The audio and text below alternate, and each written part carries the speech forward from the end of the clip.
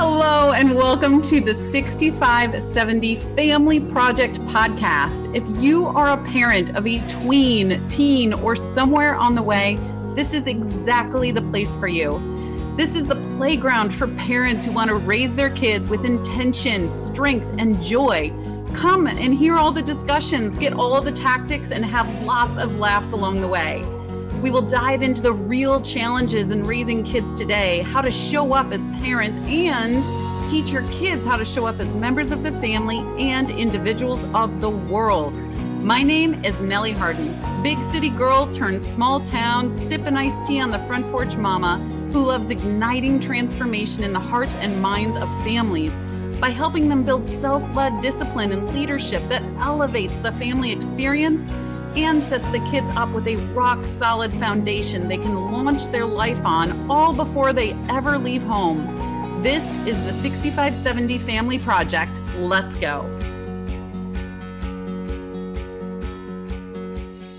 Hello, and welcome to the 6570 Family Project podcast. You guys, my name is Nellie Harden, and I am your host. And today we are talking about something that is very near and dear to my heart, and that has to do with wellness, right? And wellness has played so many different roles in my life. It's looked like so many different things. It's been defined by so many different things. And so the question really is, what does wellness have to do with self-led leadership? And I teach wellness in part of my family life and leadership coaching for a big reason. And I'm going to kind of step through some of that today, but like any good thing, there's a backstory here as to why I think this is such a big part of what we are doing with our families today. So let me ask you this. What is your definition of wellness, right? We hear all these things. We see all these things everywhere. There's, an image or a fun saying for everything when it comes to wellness. You see the balanced rocks, you see the meditating, you see the take this, do that, right? What is your definition of wellness? Well, mine, I will tell you, in the very early days, it was what is on a label, right? So I was a Diet Coke versus Coke, right? Baked Lays versus Ruffles, right? And I was a kid of the 80s. And so that to me was like, oh, well, if I'm eating quote unquote diet something, then that means that I am well, or I am doing well, right? In the nutrition and the wellness game. You guys, I had so many lunches of Diet Coke and Baked Lays in my past. It's not even funny. I still definitely crave that sometimes, even though I know it's no good, no bueno. But I mean, even growing up, my parents, Mom, if you're listening to this, I know you're going to remember this, the turkey diet, right? We went through the turkey diet, which was insane. Literally every meal, everything was turkey, everything. I mean, I can't think of something that we didn't make that didn't start with turkey, fill in the blank, turkey, fill in the blank, turkey, fill in the blank, right? And so these kind of like fad diets and this idea of, what to eat and how to be healthy, especially during the 80s. And then I was a gymnast. And so there was things that my coaches were telling me, things that my other fellow gymnasts were telling me to do. Some of them definitely not healthy, some of them a little bit better, all these things. So wellness looked different for me back then. And then when college started, right, I started experiencing and realizing that it had so much more to do with what you ate. It didn't matter if it had a diet or light label on it per se. It mattered what you ate. And I went from omnivore, right, with heavy emphasis on the carnivorous edge. When I was growing up, I grew up in Michigan. I had, big hunting in my family. And I ate a lot of meat. My favorite thing to eat used to be prime rib. Well, I went from that to Halloween night of 1996 to going vegan. And then a couple years after that, I went from vegan to vegetarian. And I've been staying there since, friends. So I still am a veg head, and I have been ever since Halloween of 1996, which is forever ago, right?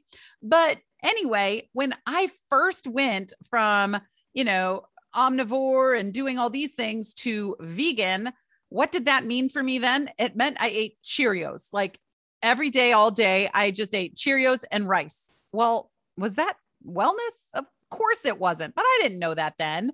And then when I went from being a vegan to being a vegetarian, oh my goodness, the floodgates of cheese just came into my life and I could not get enough of it for years. I mean, growing up in Michigan, you're right next to Wisconsin. I have a close geographic cousin of a cheesehead, and I love cheese. I still love cheese to this day. Do I have it as much as I did during that time when I first transitioned? No. But that's what it really mattered. I started realizing during that time what you ate. And then, of course, mental wellness really started to play a part in my life through my own experiences throughout college and friends that I had that were going through experiences as well. And understanding really how mental wellness also affects everything from thinking and feeling and hormones and even the body physically and what was manifesting and happening inside the body. Well, another definition change came after college because I started adopting too and taking that in that wellness equals movement, right? I wasn't on a huge college campus anymore. I wasn't walking around and trying to get from class to class. And I actually had a car. And so I could drive after that, all of that. And so, I mean, you should have seen me. I got married when I was 22. Man, oh man, was I running for my wedding, right? I was like, I am going to fit into that dress. I'm going to look good in that dress. And I did. But really, wellness took on looking like movement then, right? So another definition came then, you guys. After my wedding, it was all scrubs and Mexican after that. And back to my Diet Coke and baked Lay's life, right? And all of that was just kind of happening. And I then started having babies. I swear my first baby, Skyla, my oldest, you guys have heard from before, her entire pregnancy was basically fueled by Portillo's cheese fries and chocolate malts. And, and then I went through a heavy running phase after that. And again, movement. So I was recycling all these old ideas of what wellness was, right?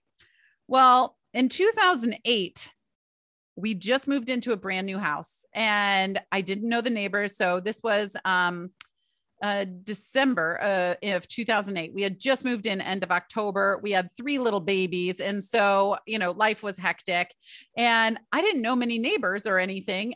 My husband comes downstairs from, we both put the kids to bed. I came down, I started doing whatever in the kitchen, probably dishes. And he comes down and he very calmly says, so I think I'm going to go to the hospital. And I was like, excuse me, what? And he just looks at me very calmly, very melancholy and says, yeah, my heart's not working. And I said, what? And so that was a page turner. That moment right there changed the page. Long story, really, really, years long story short, and he's still here and he's great, but he ended up being diagnosed after a few days in ICU, trying all the drugs, having to possibly paddle him back into rhythm and all of this, and many, many treatments and things. He had to have heart surgery in 2010, which is a big part of my story that I talked about in the very first episode of this podcast.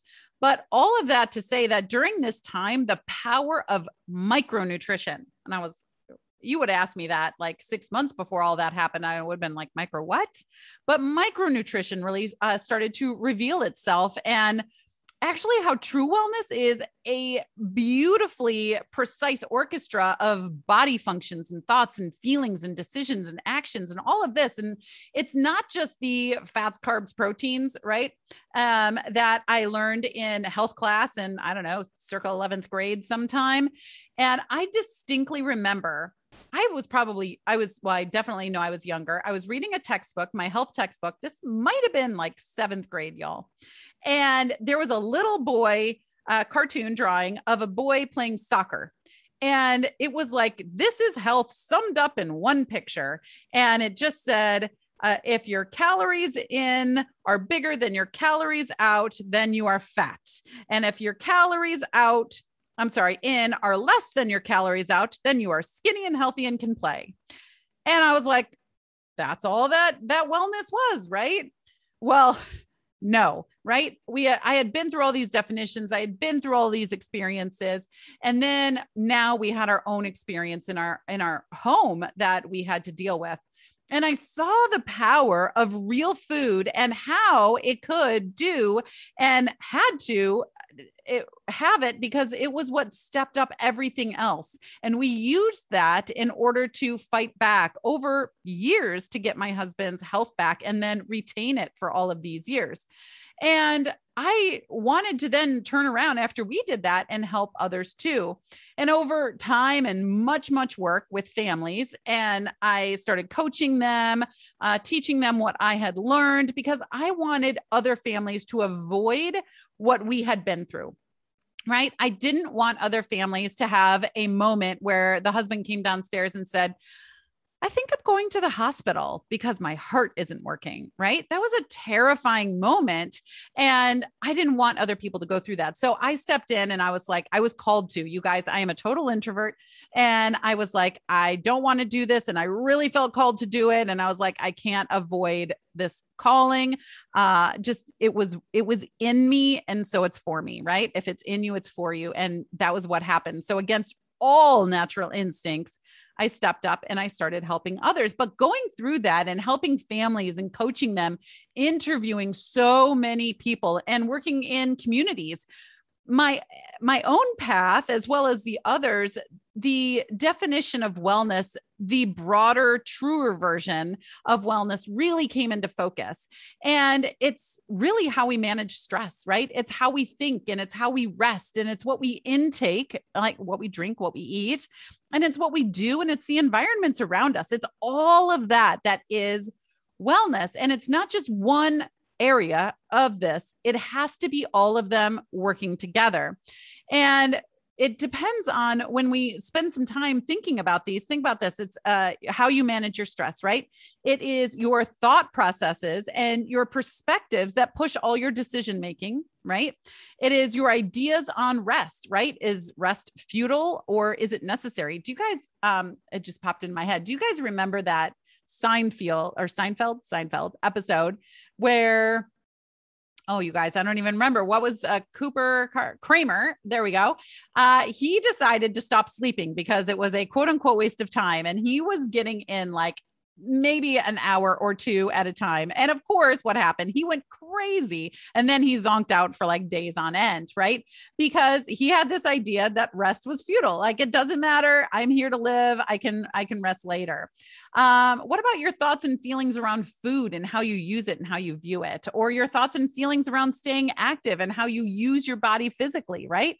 And how you set up the environment around you. If you start having these conversations, I just realized how fast I'm talking. So sorry.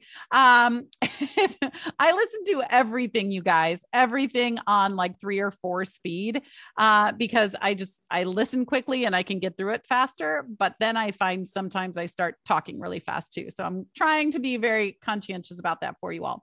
But anyway, when you start really diving in and having these conversations with people about, their rest and food and activity and all of this, it all calls back to the childhood.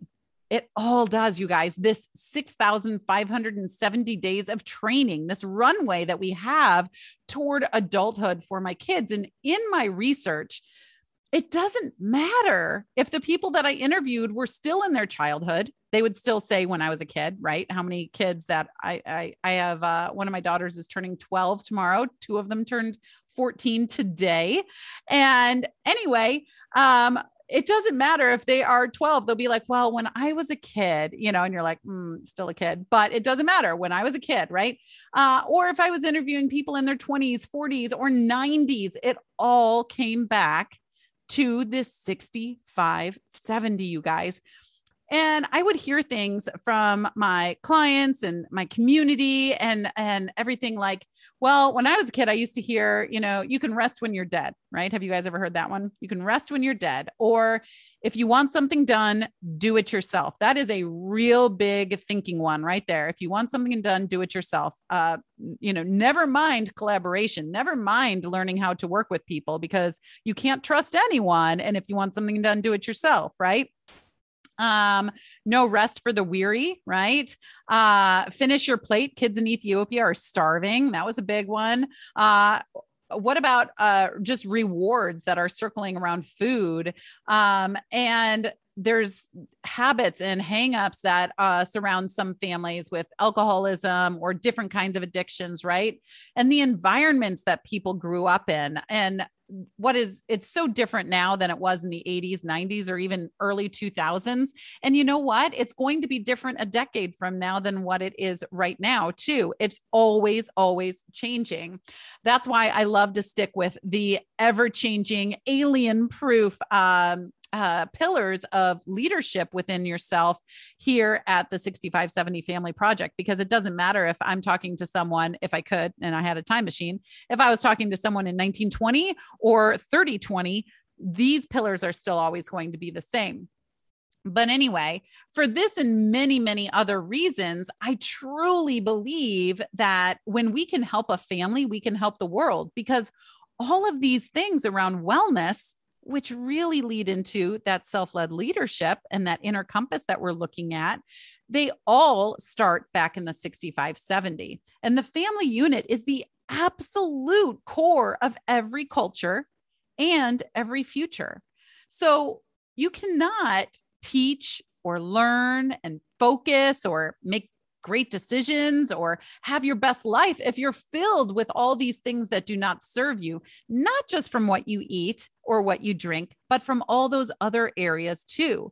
And I mean, think about it. You can fill yourself with kale and purple cabbage like all day, right? I mean, please don't go out and just fill yourself with kale and purple cabbage, but you can do that and still not have a great life filled with focus and impact and time mastery and mindset and these core beliefs that drive you and help you move through your goals to accomplishments in your everyday life, right?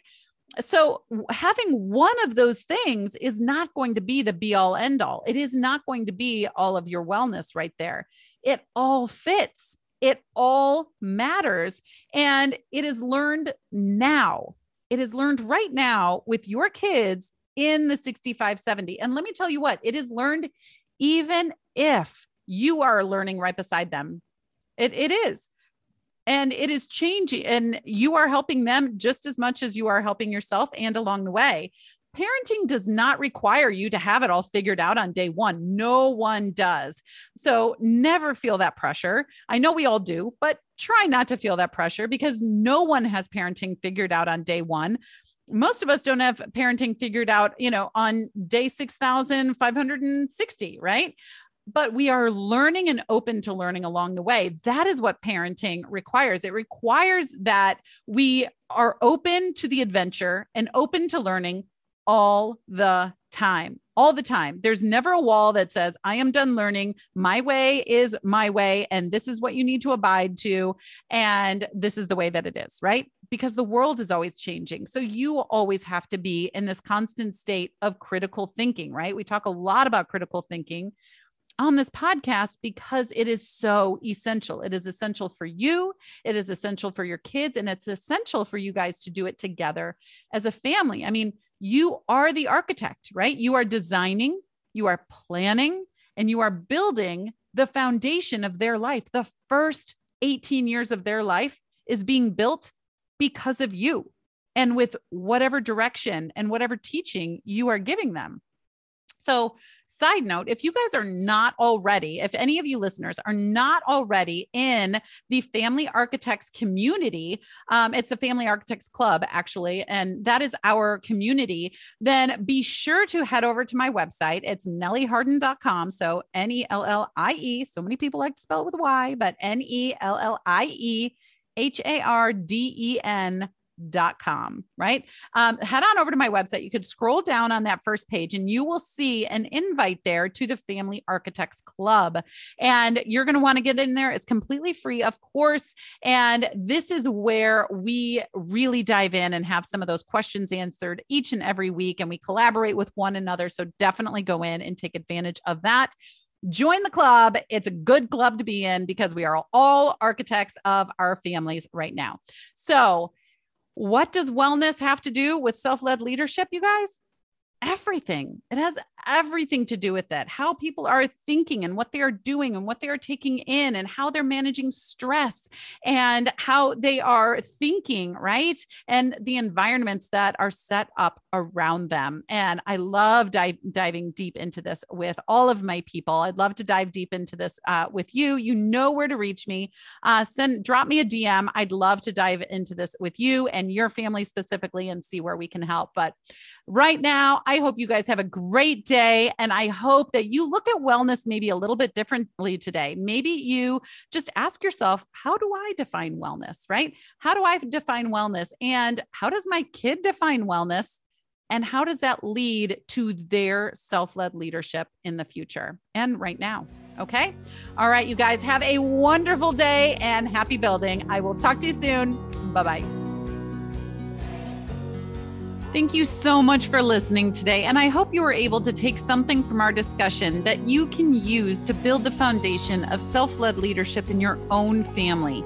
If you are a parent with children 17 or younger, and especially those around 9 and up, I would love to extend an invitation to you to the best club in town. The Family Architects Club is a private club where intentional parents go that want to love, support, connect, or reconnect, and really truly help guide their kids and teach them how to self-lead in discipline and leadership. This is an online community, and you are welcome to it.